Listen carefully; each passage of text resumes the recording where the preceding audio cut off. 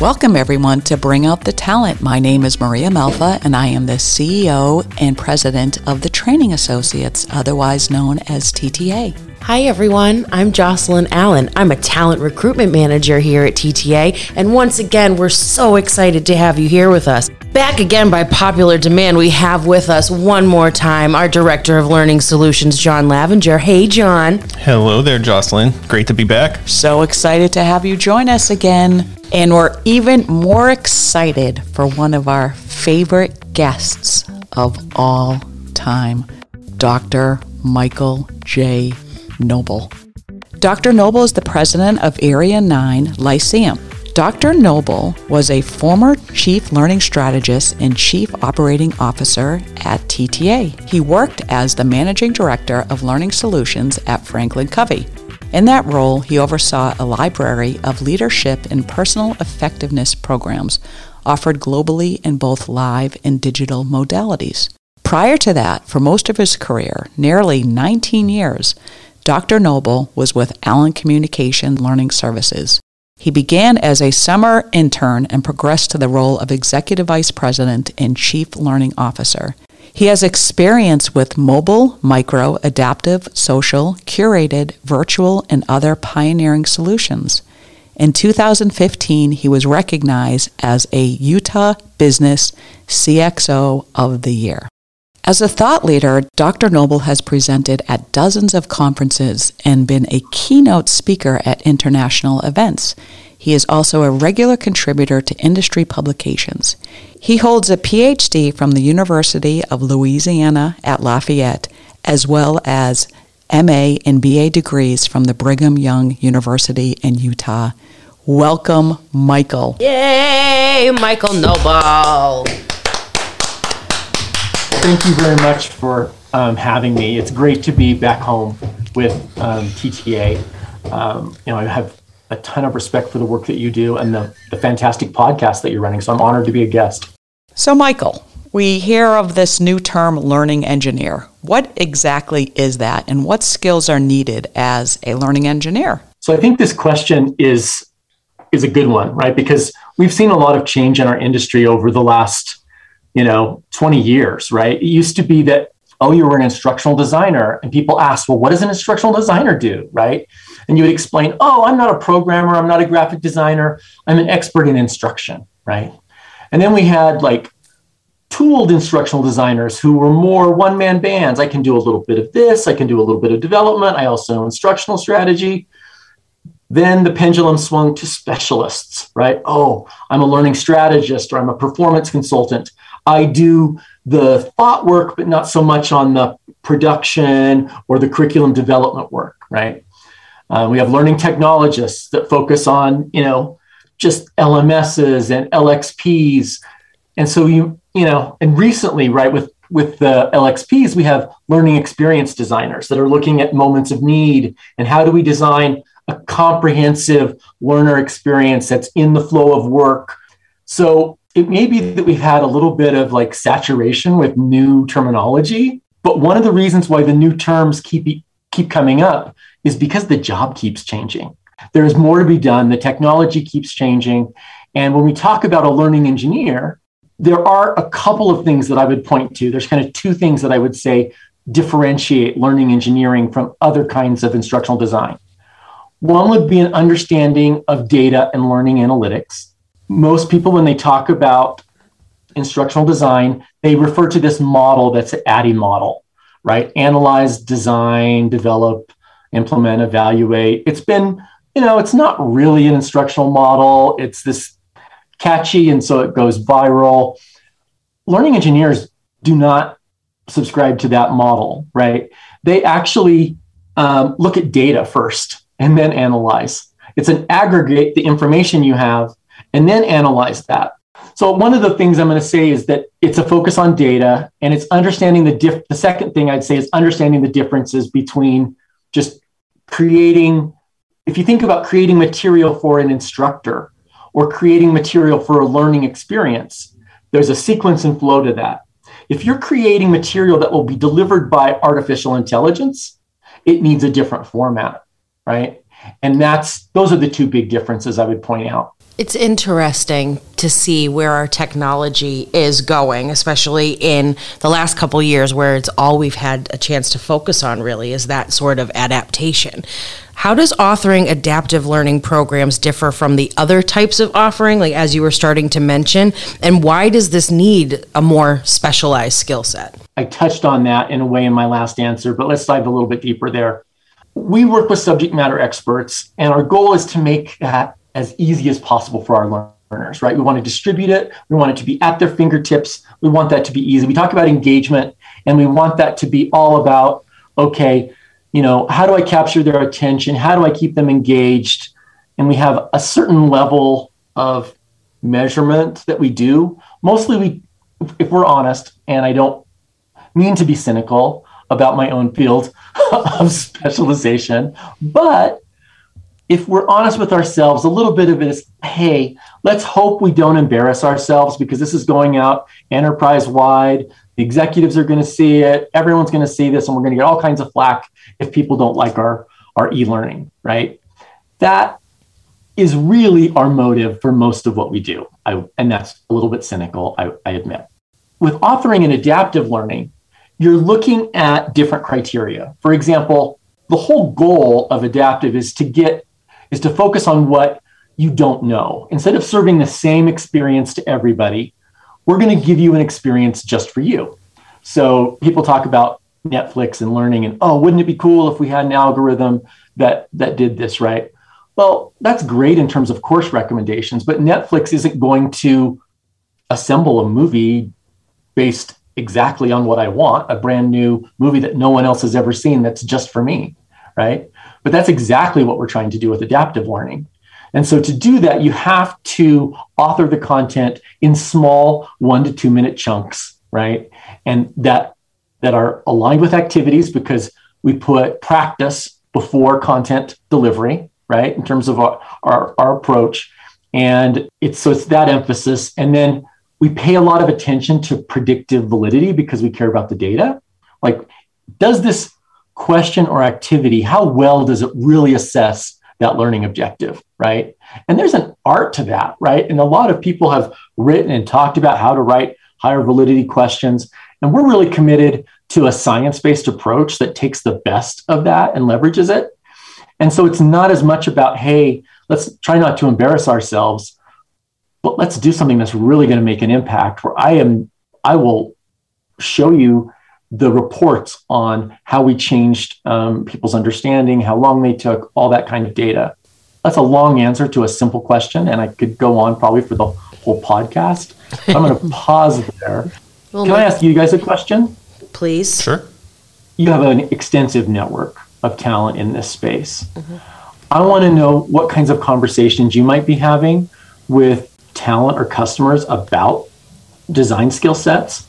When you're talking to customers about what they need, right? Maybe this is a question for John specifically, how do you drill down and get to the type of work that needs to be done to meet the customer's needs? Yeah, there's a lot of components to that. It's really everything from understanding the deliverable, what the outcome of the training is going to be, what they have for infrastructure and talent or currently, whether they expect it to be a collaborative exercise or something more independent, if the organization has any particular constraints or preferences in the realm of work style. Is it that more waterfall ADDIE model, or is it a more iterative approach to? Because we've run into that, where people have a certain methodology that they're very used to working in. As soon as they veer off that methodology, it's a very different experience for them, and it can throw them. So there's a lot that goes into it. A lot of the more staff augmentation solutions that we're engaged in they're usually pretty prescriptive. Like we get a really tight requirement around particular authoring tools, skill sets that they need, industry experience they need, etc. We don't have clients approaching us for adaptive solutions. It's literally never the asset that's being worked on. Meaning that they don't necessarily come to you for that, but that might be the solution. Yeah, Because it could very well be the they don't know, solution. so I think that's Asking. kind of what. That's the answer I would expect, right? Which is, this is an emerging technology, right? It's not like you went to instructional design school and you had a detailed analytics class, right? Because there's different ways of accomplishing this, and the field is really emerging.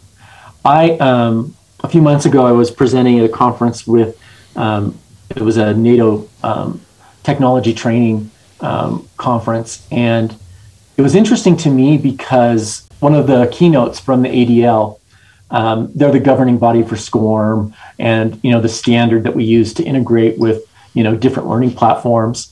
And she talked about learning engineering, and I was kind of surprised because I'm like, oh, maybe it's not just us that are talking about this new field. And she defined it in exactly the way that I would have defined it. But I do think there is not a ton of consensus, and I think it's worth noting for, like, if I'm listening to this podcast and let's say I'm a professional in the field, this is something I think you can explore, get ahead of. Is this the kind of thing that interests you? Do you like, there has been a trend, I guess, over the last couple of years where you'll see like Mythbusters who are debunking, the easy target is like learning styles, but there's other kind of things that are kind of built into our practices that aren't necessarily science-based. Addie's also kind of an easy target. But what that signals is it's easier for us now to have access to data and evidence than we ever had before. And so, I think for a certain part of our audience that's going to be listening to this and is maybe hearing about adaptive or learning engineering for the first time, it's almost like, okay, given the fact that our field is, there's so much specialization there, right? In some ways, it opens the door to different kinds of talent, right? So that, an organization like TTA has a real advantage because there's not one particular skill set. You can really tap into the broader range of kind of background and experience that's out there. We find it's a change management issue in our organizations, right? If you're used to typical e-learning and suddenly you get what you think is a test thrown at you, it takes some explanation to say, oh, you're going to get a bunch of questions and activities to complete. It's diagnostic. It's so the artificial intelligence will know how to create that custom learning or that movie just for you. And, we see that on both with learning engineering and on the learner side. So Michael, we have a lot of clients that have this very high level conceptual understanding of adaptive learning, where they get that it's creating a unique experience, but they haven't thought through all the nuance and around that, or really any way to qualify it for their organization. So that's my question for you: is how would a learning professional know when it makes sense to use adaptive learning as part of their strategy? Again, another great question. There's a couple of different ways I could answer this question. Like, one of them, I want to answer with like, hey, you don't have to, like if a customer's working with us, because I know where the market's at and what's going on, we expect to do a fair amount of upskilling and customer readiness, right? In terms of working with a customer. And we're ready to invest that because we totally care about our solution, and because there is a little bit of a barrier of entry to getting here. It's worth having those longer conversations and making sure that it's really a good fit. I mean, in terms of value prop, the place where, and this is maybe my second answer, right? The business answer to that is large companies that need, for example, have compliance needs, right? There's that particular angle. So it's, we're a large financial organization where we need the data that shows that we have prepared that we're compliant, right? And working in a regulated environment is something that they've always been on the front line of new learning approaches, right? Finance, pharma, the life sciences and finance and insurance are kind of on the front line there because they have that critical need. And the other one, which everybody's talking about right now, is a time to proficiency, with, and this is an overused term, but the great resignation, or, kind of the weariness that we're feeling with our, career and COVID and everything else. We've got an onboarding challenge. How do we get people up to speed faster? If you think of a pie chart of your knowledge, right? And I've got, okay, there's a slice of pie of stuff I don't know. But the bigger piece of the pie, the whole rest of the pie, is stuff I already know. And if we've standardized that learning experience, which we always do, because we're basing it on an average or typical learner, I'm going to go through, 60, 70, 80% of the stuff I already know. I'm bored, I'm disengaged, I'm spending an equal amount of time on stuff I know and stuff I don't know. Here, in time to proficiency, I can just focus on that slice of stuff I don't know, get the other stuff out of the way, right? And we usually see an average of half the time to proficiency, which is we're seeing that in government, we're seeing that across the board in all kinds of industries, high tech especially, wherever there's a talent deficit, wherever we need to get people onboarded quickly. So Michael, that time to proficiency that you're mentioning, I mean, I feel like there's a lot to that, right? I mean, you got the obvious corporate perspective on it of, I've got more productivity because I have less time lost in the workforce. But I feel like there's more to it than that. Perhaps learner engagement. Can you talk us through, some of those other components that make adaptive learning so valuable? In addition to time to proficiency, we've also seen, because we have the data and because we do a really robust kind of refresh strategy, the artificial intelligence is smart enough to know about when you're going to forget something and which content you're going to forget, right? So we can also make it stickier. So it's not just, hey, you got through the content faster, but it's really an apples and oranges comparison, because that standard e-learning course that you went through, it probably didn't have reinforcement built in. It probably wasn't smart enough to know these are the key points that this particular individual might struggle to remember based on how they, on how they're doing. And, the other thing that I think time to proficiency masks, there's a book by Todd Rose called The End of Average, which highlights this problem of, okay, well, if we look at how long it takes and we take the average, that's about how much time we expect people to take in the course. Really, when I'm saying that the average time is reduced, some learners take 4 times as long as other learners to complete the training. And that's hidden behind something that is time to proficiency. And so when it's individualized, right, if you're a slow learner like I am, I'm going to take longer. And so that expectation is key to put in there too, that it really is individual. So shorter time in general, although individuals may be different, I would say the stickiness of the content, right? And you get a higher level of engagement because people aren't bored. And the other thing I will say on the engagement front is it takes effort. A big part of prepping people is, you're going to be working. It's not like sit back in my chair, watch a video, click next, read, answer a multiple choice question. For someone like me that is easily distracted, I will admit that I click to get through a course, right? I can't do that with adaptive. It's measuring how I'm doing. Once I've gotten used to how the AI works, I'm looking for the answers. I'm coming back to the questions. It's effort. And if you take high quality effort and feedback, the depth of the learning, the retention, there's so many other benefits that, like you say, we're only just scratching the surface with time to proficiency. And it's an easy, entry level kind of value prop to bring. But you're right. You're definitely right. So Michael, revisiting the learning engineer role, can you tell me a little bit more about the types of things that they work on? I think that is going to change and evolve. But right now, a lot of the work that a learning engineer does is actually converting kind of legacy content and courses into an adaptive format, right? Which is different than new content creation. And that's because when you adopt a platform that is kind of data-based, you want to get you want some data and you want the content in the system. And then you do data-driven design, which is I look at the course that I've converted, right? Or I've put in some content and I see where learners are struggling.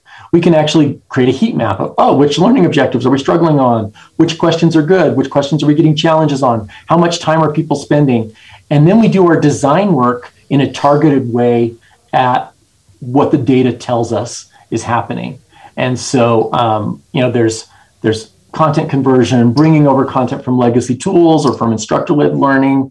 There's some of the typical instructional design work that you would expect in terms of matching content with learning objectives, but it's done at a very granular level. And then we're using data to tell us where we invest, right? Whereas old paradigm, I'm looking at it and I'm using my judgment to say, I think this is a difficult concept. I think we should spend more time on this. Or the subject matter tells us that, matter experts tell us that. We can actually have data reinforce and inform our decisions on where we make our investments. And to me, that's the realization of what a learning engineer can do that an instructional designer today might struggle a little bit with that. Well, it seems that the data is really necessary for a lot of those prescriptive solutions or digging in deeper in certain topical areas. And I don't know that a lot of organizations get that from their typical e-learning programs or their LMSs, or if they do, they get that very high level, large chunk knowledge as opposed to more detailed knowledge. We've learned not to ask for it even, right? We've kind of learned, I know I can just get a score. So just give me a completion and maybe if a score on the test or something. And, it's more data than I had before. So I'll be happy with that. But to get analytics on learners, to get analytics on content, and to be able to go really granular with that I have not seen another way of accomplishing this without that kind of detailed learning engineering work.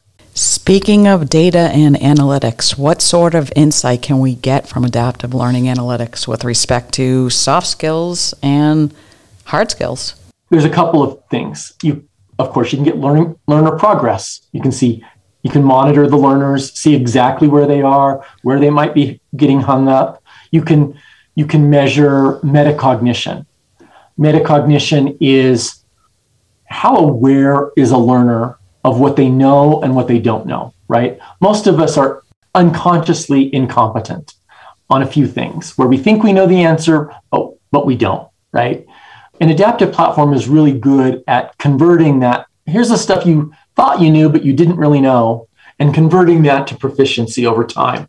And so we measure what your initial level of proficiency was against where you end up. You can get data on other kinds of activities, whether that's inquiry-based activities or projects. We can even manage experiences in the platform. So if you're looking at an inline learning solution or let's say in the flow of work, right? We talk about that. We can actually track as learners start to apply the skills on the job. We can track all of that data as well on, maybe they need so many repetitions of a certain task, or maybe they need to shadow and then guide other people. Those are activities that we can structure in the system as well. They're not adaptive in the same way as the AI kind of knowledge-based activities, but you have a lot of opportunities for data of skills and kind of higher level learning as well. So back to something that you said a little bit earlier that kind of resonated with me in regards to kind of this adaptive and customized way of living, I guess, because the reference was that Netflix movie. I was like, okay, I get this, because even Netflix right now is like, oh, here's what we recommend for you, or here, we'll just start playing something that we know we think you'll like if you're having trouble picking something out. But what is it really about customization that, why is that so important to adaptive learning, or rather, bigger scale? What is it about that movie that's being made specifically for you that makes it that much more impactful or effective on the learners or the viewers? I would say attention. We can keep your attention because you're not getting bored. You don't already know stuff. I mentioned metacognition. In some ways, we're teaching you to learn with so much practice, right? If we think about the optimal way of learning, most of us learn better from like one-on-one tutoring experiences. And it's not most of us, it's practically all of us. It's the classroom model was only ever about efficiency. It was, we're going to produce a set of, we're going to like a factory for learning, right? The reason why tutoring it's not very scalable, right? Is because it's one-to-one. And the ability to have technology scaffold that, right, really does create, it opens a whole new paradigm for us in learning, I think. And that's what we're seeing with kind of the early adopters that are excited about it, is they're seeing that process. I think it's a bit of a tough sell. If you're used to just skating through and treating your learning as, oh, I got to do the ethics course, click, click, click, check the box, done. You're going to be annoyed by a course that makes you learn that ethics policy. And you can't complete it until you're done, right? And that's where you have to have attention. You have to put forth effort. But our promise is we're not going to make you do, it's not meaningless effort. It's specific on the things you don't know. When we were speaking recently, I hadn't even thought of it, but you had mentioned that an adaptive learning platform can be placed in front of the LMS and can actually help steer the learning experience for learners. Maybe not at that super granular level, but it can actually create, help establish learning paths at the broader topic levels. Can you tell us a little bit more about how that looks? Because we have clients regularly that are trying to determine learning paths for their employees, and it's sounding like AI might be a very viable solution to do that for them. Okay, so certainly the LMS has a job to do in terms of like structuring learning and learning paths. It's something that they do relatively well. But the problem with adaptive learning is if you plug it into an LMS, you're getting the benefit of the adaptive learning during the initial learning experience, but you're not getting the long-term benefit of the refresh, right, and the reinforcement, because it's behind that LMS doorway. If we put it before the LMS and we just send data to the LMS, we can remind the learners, hey, we're going to nudge you give us 2 minutes and we'll refresh your learning on this topic, right? And it's going to compile that uniquely for you based on what you did in the course, right? You got to 100% of proficiency when you were done, but you immediately started to forget everything you learned, right? And with our artificial intelligence, we're going to try to predict what you're actually going to forget, and we're going to refresh on just those pieces. So the advantage of putting it in front of the LMS is primarily one of refresh, right?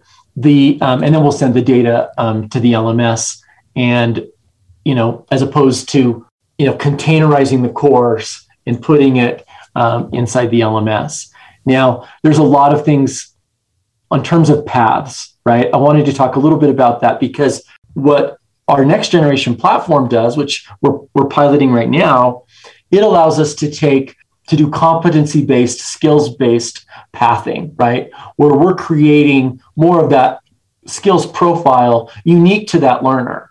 So it really does do that kind of thing you're talking about where, okay, I've got my skills profile. It knows exactly where I am. It can serve up all of that and do here's how you connect to other libraries of content that may not be adaptive, right? So there's some advantages there as well. I think no one really wants to replace their LMS.